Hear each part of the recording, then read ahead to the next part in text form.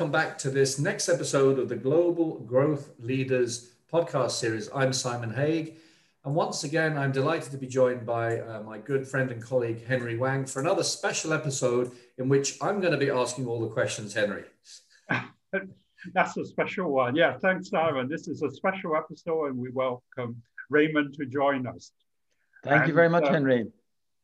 Overcoming COVID has really incurred unprecedented human and economic costs globally. Unlike previous economic crises, this crisis with the health pandemic globally has really caused significant economic damages and also caused significant supply chain failures globally. Many experts have warned that this isn't just a temporary hiccup, but a serious wake-up call for something more serious globally. There are some countries pushing for faster recovery and returns to business as normal with some quick fixes. However, there are also many strong drive from leaders with longer-term visions to build back better with sustainable improvements and with international dialogue. A good example is the recent call by the United Nations, World Economic Forum, and the G20 and B20 on building back better with international cooperation and sustainable innovations. Thanks, Henry. And so geopolitically, this crisis has, from a medical research perspective at least, underlined the huge value of global collaboration. We're witnessing the development and adaptation of life-saving technologies and massive research into treatments.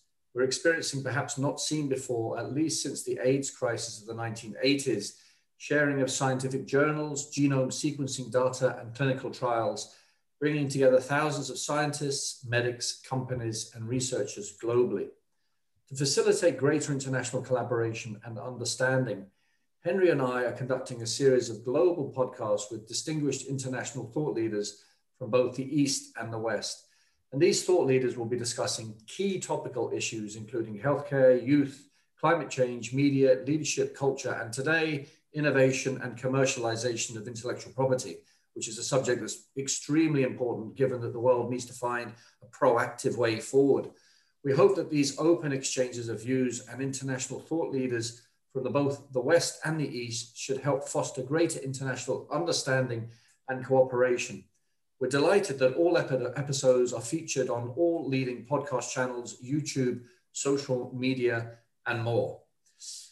Okay, so I get to ask all the questions. First up, Henry, it's wonderful that you've been invited to join the boards of international companies and leading universities, and I've seen you in action at Imperial College in London.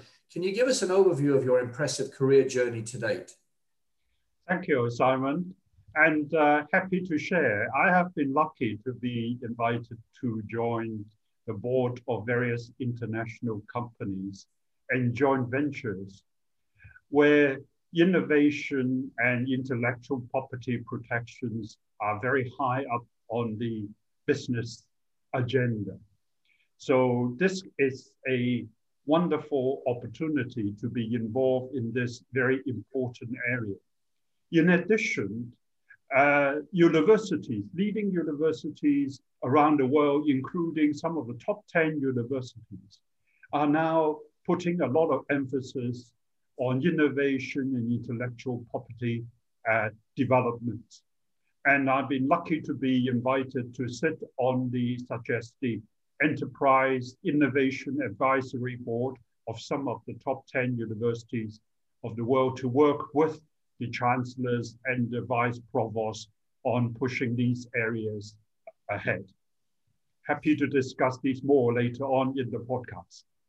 Well, Henry, yes, and you're very esteemed, and equally, Raymond. When I Google world's top IP coach, your name comes up first. And, I've known you for 3 or 4 years now, and you are just a dynamo in terms of the way you talk in a no-nonsense commercialization way around IP. It's not a theoretical thing for you. This is about a key strategic driver for business. But before we talk about that, just give us an overview of your career, your journey to date, and what do you do as an IP expert? Thank you for your kind words, Simon. I've always had a deep curiosity and fascination for technology and business. And I've been fortunate to have been exposed to all kinds of industries. I've worked in software, microelectronics, fashion, and mechanical engineering. I've worked with pioneers in the early days of the Internet of Things, machine vision, 3D lasers, and artificial intelligence. And what I've learned is that practices that are commonplace in one industry are unheard of in others. So just by keeping an open mind and applying these learnings, you can bring a huge innovative shift to any industry. My practical experience has been complemented by academic qualifications that are a Venn diagram of law, business, and technology. And as you can imagine, the intersection of these three areas is a sweet spot for intellectual property, which involves, again, the legal, the commercial, and the technical issues. So building on that academic base, I continued to work in IP strategy. And because I was doing transactions at the highest level, I've closed billions of dollars worth of deals in both trademarks and patents. And I've continued to apply these lessons and have built frameworks for innovation that I can use with my clients. So as an IP coach, I work directly with senior executives of high growth technology and life science companies. And I help them build and execute IP strategies. So I work with them to clarify their vision, to strategize actions, align resources, and train their teams. That's powerful stuff. And you do it in an extremely practical way. You've also written a couple of very interesting books, which you might talk about later on. So thanks for that, Raymond. So Henry, back to you. Congratulations on being invited to advise on innovation and IP in Asia and Middle East in various guises. What are your key activities and observations in the whole area of innovation and IP globally? Yeah. Oh, thank you, Simon. And I've been lucky to be invited to advise on innovation and IP to various international companies, joint ventures in Asia and in the Middle East. And a good example is I was involved with negotiating and setting up the largest Sino-foreign joint venture in China between multinational international company together with a leading Chinese company. And in our negotiations for the new joint venture, innovation and intellectual property protections together with licensing are a very important part of the multi-billion deal. We had special teams of multidisciplinary teams negotiating with the Chinese partners, spending 4 years in negotiating over 100 licensed different agreements.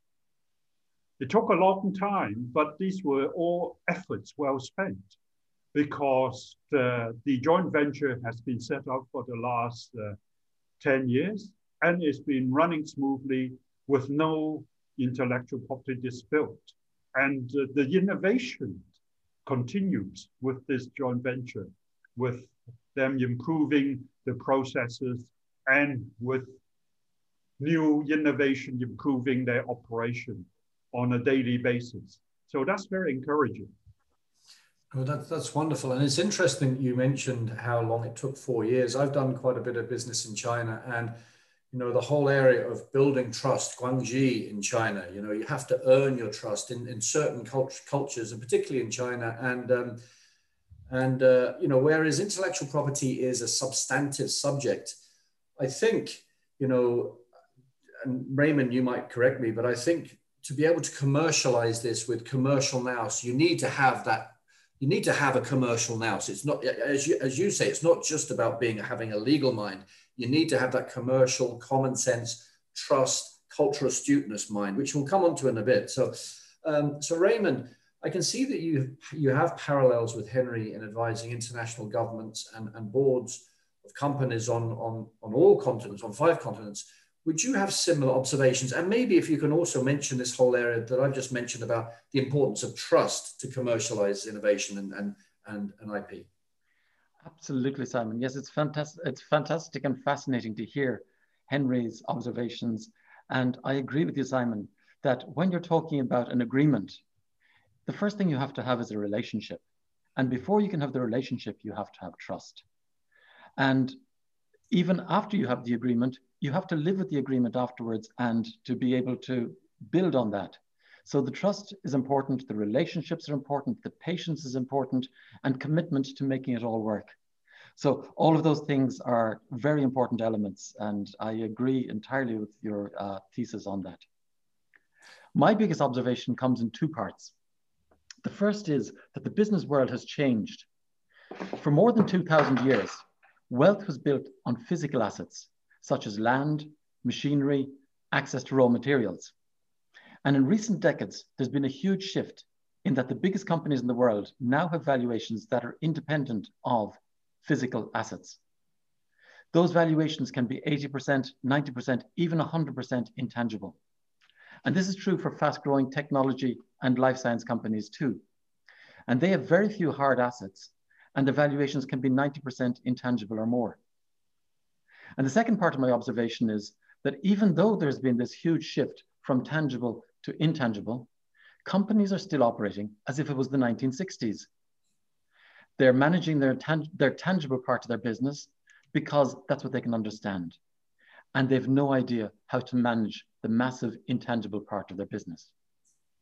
And we're not just talking about invisible value, we're also talking about invisible risks. And if you get this wrong, you can lose everything. So that's where I step in. I advise the boards of companies on how to build massive intangible value and how to clear IP risks to scaling. That's wonderful. And it really resonates with me as somebody who helps companies and leaders in the whole area of strategy. And I always start with what I call the 3 R's of business success: revenue, risk, and reputation. For me, it's all about revenue at the top of the triangle, risk at the left, and reputation on the right. And reputation is made up of brand and intellectual property and all the intangible stuffs. And I also say that it's a 3-legged stool. You can't just chase revenue at the expense of the other 2 legs, risk and reputation. So those 3 legs need to be equidistant. And that, for me, really demonstrates the importance of treating intangible assets and intellectual property as the core leg on a 3-legged stool. And I don't think businesses have realized that. But I do think that coming out of this particular period, I think the whole area of the importance of reputation and intangible assets and intangible value, I think should be seen as more central to strategy. So that was important. That was important to bring in there. So I might just mention now to ask both of you. I'll open it up here. So maybe back to you, Henry. How important would you say innovations and IP are for Asia and the Middle East in their recovery and build back better post-COVID? I think it is very important. Innovation and IP, intellectual property protection and development are very important for Asia and Middle East and globally in their recovery and building back better post-COVID. Let me share a few examples. For example, one very major international speech that was done was by PRC President Xi Jinping to the United Nations on his declarations of China's new plans to achieve carbon neutrality by 2060. Now, this is really very, very important speech, and it is great news for environmentalists and climate change activists globally. And to achieve these very ambitious targets by President Xi Jinping for China will involve a huge amount of investment and innovation and intellectual property developments. I was recently invited by Lord Howard to give a speech on China's new innovations in hydrogen and hydrogen plant and clean fuel plants. And this shows very much that China is putting a lot of emphasis on developing new innovations in shifting away from fossil fuels into clean fuel. And they've identified hydrogen really as an important clean fuel for the future. They are now working a lot on innovations in producing clean, green hydrogen using renewable and electrolysis. And this is a very ambitious and difficult area of innovations. And a lot of work is being done, not only in China, in Asia and the Middle East, but also in EU and in the UK and in America.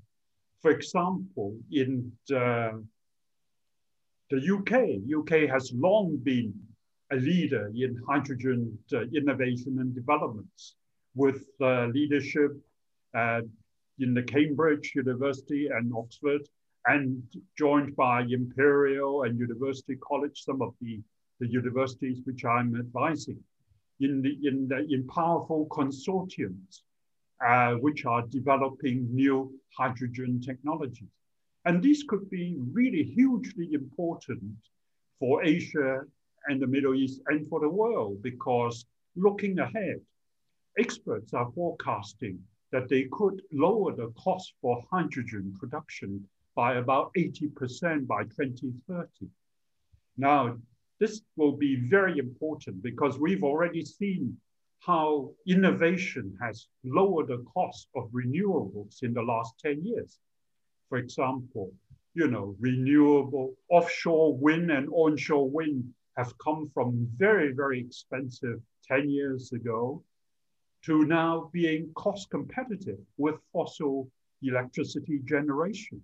And many countries, you can see, are building wind farms, including the UK and Europe wind farms, to take advantage of these new innovations and in using renewables to reduce their emissions. So this is hugely important.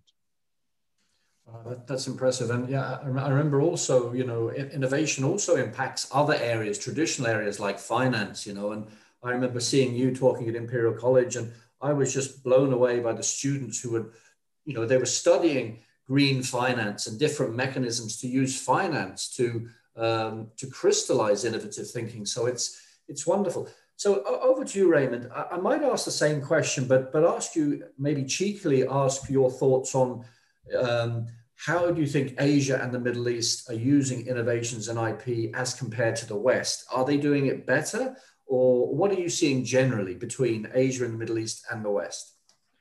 What I'm seeing is that the world is more of a connected place now, and people are learning from each other.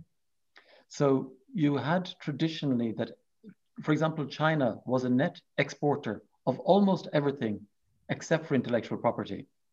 China was a net importer of intellectual property from the point of view that Chinese companies were paying licenses to Western companies. If you think about it, that all of the big patent strong and also copyright strong, companies like Disney, all of these companies were Western companies, and that they were licensing to Chinese companies who were manufacturing and then producing to the world. So Chinese companies were paying royalties much more than Western companies were paying royalties to Chinese companies. So it's the only place where there is a negative balance of trade for China. And over the years, China has learned from this, and they have strengthened their intellectual property protections.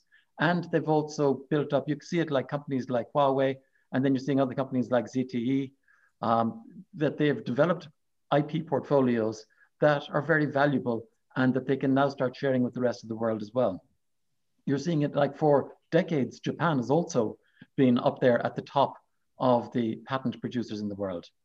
You're seeing now countries like the Middle East that they want to reduce their dependence on oil revenues, and they're very cash rich. So they're trying to decide, how are we going to diversify our assets? We have this cash, what can we use it for to strengthen and make the Middle Eastern economy sustainable, and also to give other options to our people for the future as well. So I'm seeing that those learnings are happening, and the interconnectedness of the world is allowing this to happen. I'm glad you said that, because I was going to mention that Henry and I had a wonderful conversation the other day with Elizabeth Lee from Hong Kong. And what came out of it was very interesting, the impact of globalization. A lot of us think that globalization is dying, mainly because certain politicians are taking a very insular view around the world. But in reality, and she strongly believes, and I think you believe, and it's, for me, it's obvious, being on this more online world and this more interconnected world can only geometrically increase the rate of globalization and interchange. And I always thought of globalization in terms of economic transfer. But if you think of it, you know, the West over the last 40 years have benefited from a lot of the cultural aspects from the East, and the East from the IP aspects from the West. And I can only see that accelerating. Would you agree? You would agree with that, Raymond? That can only accelerate being online. I think so, because you have this fascination in the West, you have the fascination with what's happening in the East. And the East, they're also interested in getting some of the things that they can see in the West all the time, because you can't close down people's access to the internet. They're seeing things on television. So there's a lot of these influences happening. Yeah. You're seeing, for example, Japanese anime becoming very popular around the world. So this is an art form that comes from Japan. You also see in Japanese fashions, for example, being copied by people around the world now as well.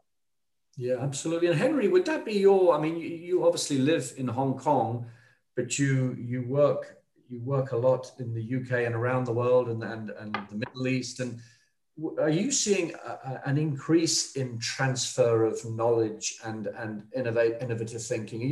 Have you seen that, or are you seeing, what are your observations? No, it's a very important area, and this is an area that I have advised leading universities on international collaboration on innovation and intellectual property development. A very, very good example I can share is the OSCE, which is a collaboration between Oxford University and Suzhou Industrial Park in China on the innovation and advanced research. And this is really wonderful. It was set up a few years ago, and it involved top-notch scientists from both China and the UK working together on leading areas. And they has been really successful. And one good example I can share on this is that they have just been awarded one of the top awards internationally on developing a new fast way for rapid testing for COVID. And this is going to be of huge importance globally. Instead of now waiting for days for your COVID test results, you are now hearing that COVID test, you can have your COVID test result in hours or even minutes. And this is very much based on the work that has been done by this joint research, advanced research center by cross-country teams between the UK and China. Wow. And this is something we can be very proud of. And it's a really good example of why international collaboration is important in the area of innovation and intellectual property developments, particularly when you're faced with a global pandemic like COVID. You really need everybody rowing in the same direction and putting the best brain on this. I mean, you know, even a few months ago, when you tell people you could have your COVID test, you know, in hours or minutes, people would say that is impossible. You know, but this is happening now. You could have this in Heathrow Airport, and you can now have this in Hong Kong International Airport too. That's fantastic, Henry. Yeah, if you look at the different fronts in the fight against COVID, you have testing, you have therapeutics, and we're all waiting for the vaccine. And one of the vaccine solutions is a DNA-based treatment, where you use a DNA fragment of the coronavirus to be able to create your vaccine. But to be able to make that DNA, you need a map.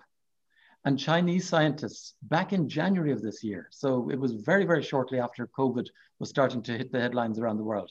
Back in January, scientists in China already mapped the genome of the coronavirus and shared it with the world. So now the world has a map that they can very quickly make DNA as one of the possible solutions for vaccinations. It's wonderful. Yeah, I agree with you, Raymond. That's very important. I remember that news was so encouraging, and sharing it globally, yes, so that everybody can have this straight away was wonderful. Yeah, no, it's interesting. And, you know, certain world leaders talk about the China virus, but I'd like to talk more about the China vaccine. Yes. So what would you say, maybe Raymond, your personal or whether you see it from a market perspective, the top 2 or 3 priorities for innovations and IP-led change going forward, whether it's yours or what you're seeing in the market? Yeah, if I can share 3 things with you. And if you can only take away one of them, I would stress the word urgency. In the area of patents, the global system is based on a first to register system rather than a first to invent system. And people are working on similar problems around the world. So it means that if you invent something new and important, someone else could come up with the same idea independently. So if you're even one day late in filing your patent application, somebody else could get to the patent office before you and file an application which makes them the inventor. So one priority is to encourage people to have a sense of urgency and not let the crisis slow them down. A second one is that my clients are increasing emphasis on trade secrets. There's trade secret protections have been strengthened around the world. And in the last 4 years, sweeping legal protections have been implemented in Europe and the USA. Japan updated their trade secret protections 2 years ago, and China has updated their laws 2 times in the last 3 years. So this is now a very powerful way for customers to boost, for companies to boost the protection of valuable ideas. And then a third priority is to increase general business awareness of the importance of IP management.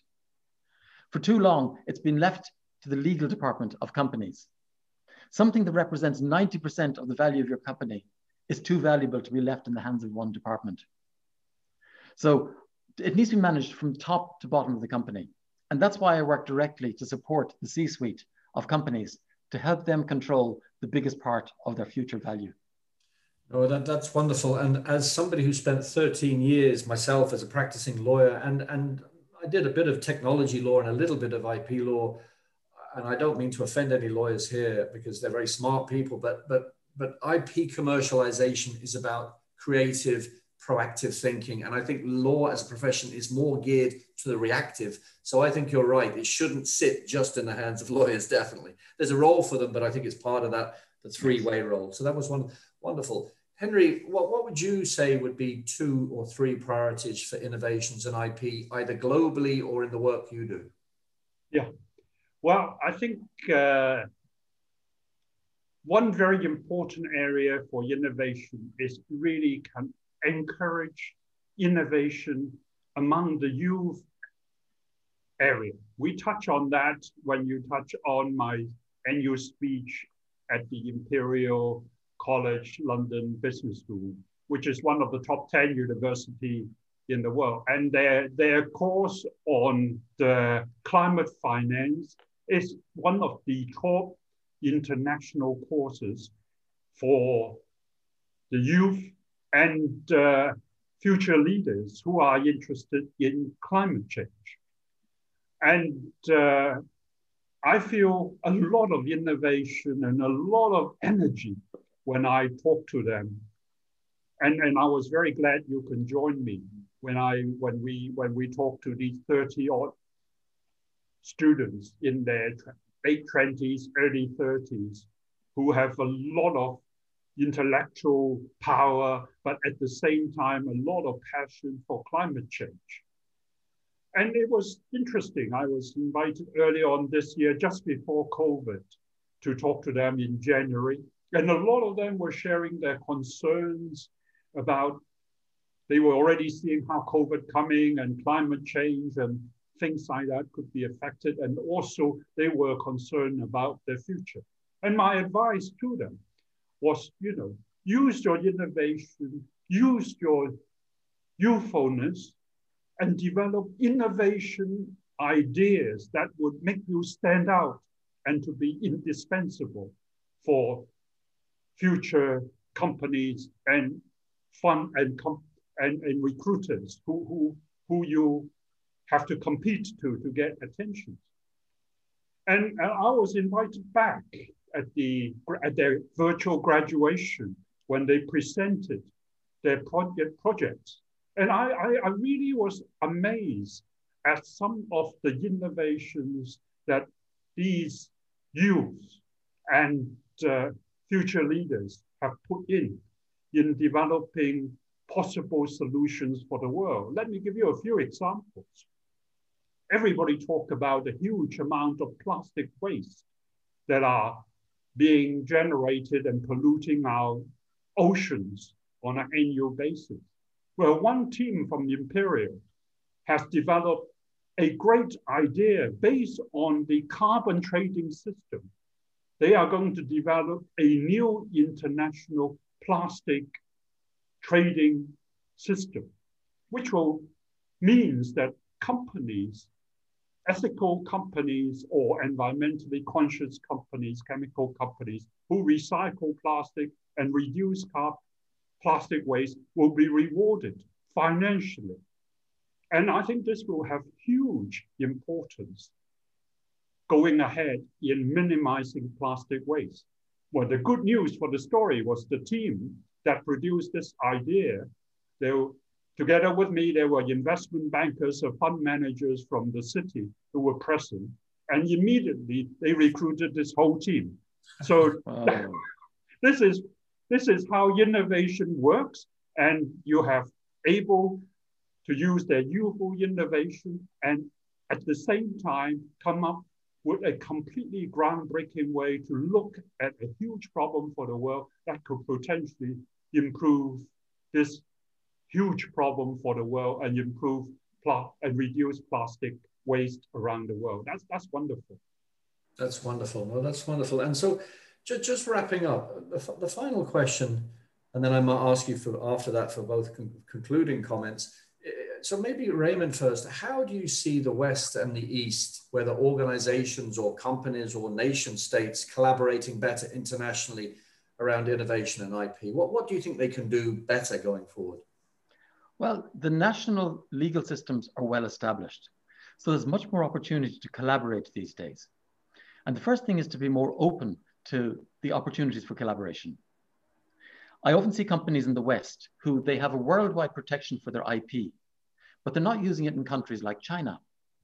And on the other side, I see Chinese companies who are very interested in the Western technologies, and then they want to know what to do with that. These Western companies, they can get a second life for their technologies by licensing their unused IP to the Chinese companies. So for the Western companies, this is two benefits. One is that it generates royalty income for their IP assets. And two, the global adoption of their technology will be increased by having it being used by Chinese consumers. And for the Chinese companies, it reduces risk and it saves time because they can immediately put to use a technology that's already proven in the West. And for Chinese consumers, they can get the benefit of the richer range of products and features. So for the Western companies, the Chinese companies, and the Chinese consumers, this East-West collaboration, it's a win-win-win solution. Yeah, absolutely. Absolutely. It's interesting. When I lived in Australia, I represented an Australian pharmacy chain, and we had a couple of years conversation around, originally we thought that we were working with an entity, a pharmacy chain in Hubei province, Wuhan. So I was there 5 years ago, and originally we thought they were interested in buying products from Australia. But after 2 years of conversation, they turned around and said, no, we're actually interested in learning basically the intellectual property of how you service your clients, customer service systems and methodologies. So you never know what opportunities are available. So that was wonderful.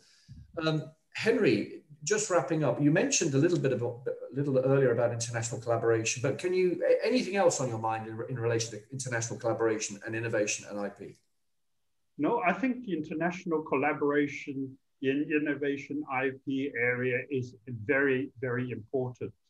And the example which I gave earlier on about the the successful collaboration between the UK and China in the Oxford University and the Suzhou Academic Advanced Research Center is a glowing example of that. I think they have been successful. They have worked, the UK and the Chinese team have worked seamlessly together on developing innovations to a global pandemic on COVID, which is going to benefit not only the people in the UK or in China, but globally, everywhere in the world, because COVID is a global pandemic that is affecting everybody. So I think more of these should go ahead, where really 1 + 1 = 3, rather than to go on the anti-globalization and nationalistic approach, where 1 + 1 = -1. That doesn't help anybody. I also very much agreed with what Raymond said in terms of the licensing and exchange of intellectual property between companies in the East and the West. And I think this is very important. I mean, a very good example was the project, the mega project I was involved in between China and Western countries, where we negotiated multi-billion deals involving advanced processes and involving over 100 license contracts. And this works. And this exchange, I mean, when I was invited to be director of the joint venture, you know, the Chinese partner were very upfront with us, that they say that the reason we wanted you to be our joint venture partner is we have done thorough research on what you can offer to us. We were interested in the advanced processes that you have, because these were processes that we don't have in China, and that could improve our manufacturing efficiencies and operational efficiency. But very importantly, at the same time, they touch on intangibles. And these are things that Raymond have said and you have said. Intangibles, what do I mean by that? When we had board meetings, they were also interested in our advanced marketing systems. They were also interested in our advanced management systems. They were also interested in our advanced talent development programs and succession pipelines. These are very important areas which they feel can help Chinese companies or Asian companies or Middle Eastern companies to leapfrog the learning curve. And this is great. That's why I think international collaboration is very important in these areas of innovation, intellectual property, both in the tangible and in the intangible area. Well, that's wonderful. And maybe just wrapping up, you know, we're living in this COVID period, which is changing the way, and it may be here for a little while longer, the way we communicate and interact. And Raymond, as you know, in history, most innovation has been done face to face. And how do you both see what's happening with this circuit breaker? And this might go on for another year. It might even go longer. How do you see this potentially changing the way we innovate, or the world innovates, if we're not going to be face to face? Do you see it accelerating it? I mean, the younger generation, I think, are just going to accelerate the use of this stuff. And the older dinosaurs who are politically introverted and not used to innovating online, I think are going to be left behind. Would you agree with that? Do you think this could be, World War II and the space race were great periods of innovation? Are you optimistic this could be a positive period for innovation, or do you think differently? Raymond? Well, right now, people are still continuing to innovate. And even if they are confined to base, whether they're stuck at home or they're stuck in a laboratory and they can't travel, they still are thinking about things. They're reviewing what they have. They're taking stock, they're reprioritizing, and they're moving forward. And the worst thing that you can do is to just hunker down, in your bunker, worry about how bad the world is and do nothing about it because your competitors are doing something about it. Yeah. So it's really important to keep moving forward. I really liked what Henry said about the 1 + 1 = 3. I'd go even further than that. I would say, if you have a bicycle and I have a bicycle and we swap bicycles, we still only have 2 bicycles. But if you have an idea and I have an idea, if we share the ideas, now you have 2 ideas and I have 2 ideas. So 1 + 1 makes 4 in that situation. So that's the wonderful multiplier of intellectual property and intangibles. And we're just talking about 2 parties here. If we take people from China, from the USA, from Europe, we talk about collaboration. Now you have 1 + 1 = 100 or 1,000 or 1,000,000. And that's the real scalability. The thing that you can scale is intangible. And you're not relying on the physical assets as your limitation. Absolutely. No, that's very positive. And Henry, just to wrap up, you're an optimist by nature. Would you have a positive view of the younger generation and their view around your general view of the future in terms of how humankind can really grasp this and not hide away, as Raymond said, and look to really collaborate more? Would you be positive? I think, yes, I tend to look at it positively. I think COVID has created a lot of problems and we mustn't downplay any of those. But at the same time, it has created some positives, and we talked about it before. I think, first of all, Zoom and virtual meetings is now becoming very popular. Yeah. I mean, the 3 of us having this great discussion today via Zoom on a very important topic is really fantastic. A year ago, we would have said, well, which plane do we catch and which hotel do we stay in? Now we don't have to think about that. You know, we just say, send us a Zoom invitation and we will all be there. And that's much more efficient. Secondly, the very important thing is that I think it also gives an alternative to multitasking. A year ago, you know, you and I, we meet in London somewhere. I remember we meeting in the city because you were there and I was there in between meetings, and we managed to grab an hour and have some discussions. But all through that time, our mobile phone were calling and things like that. But now we are able, for example, take this, for the last 40 minutes, we were able to concentrate with the 3 of us. Yeah. And the innovative energy and the concentration of that 45 minutes is just wonderful. It's powerful. It's very powerful. And I hope, and I'm sure, and I'm optimistic, like you say, I do believe the COVID, the pandemic will go away maybe next year or the year after. But I hope that the good things that we have, at least these 2 good things, the continuous, you know, the efficiency that we have with virtual meetings, and the concentration, the stopping, the minimization of multitasking where it's appropriate. We should multitask where it's appropriate, but on the other hand, we should concentrate where we need power to innovate and to really develop solutions to important questions. I think that's very important. Wow, I hope we keep those 2.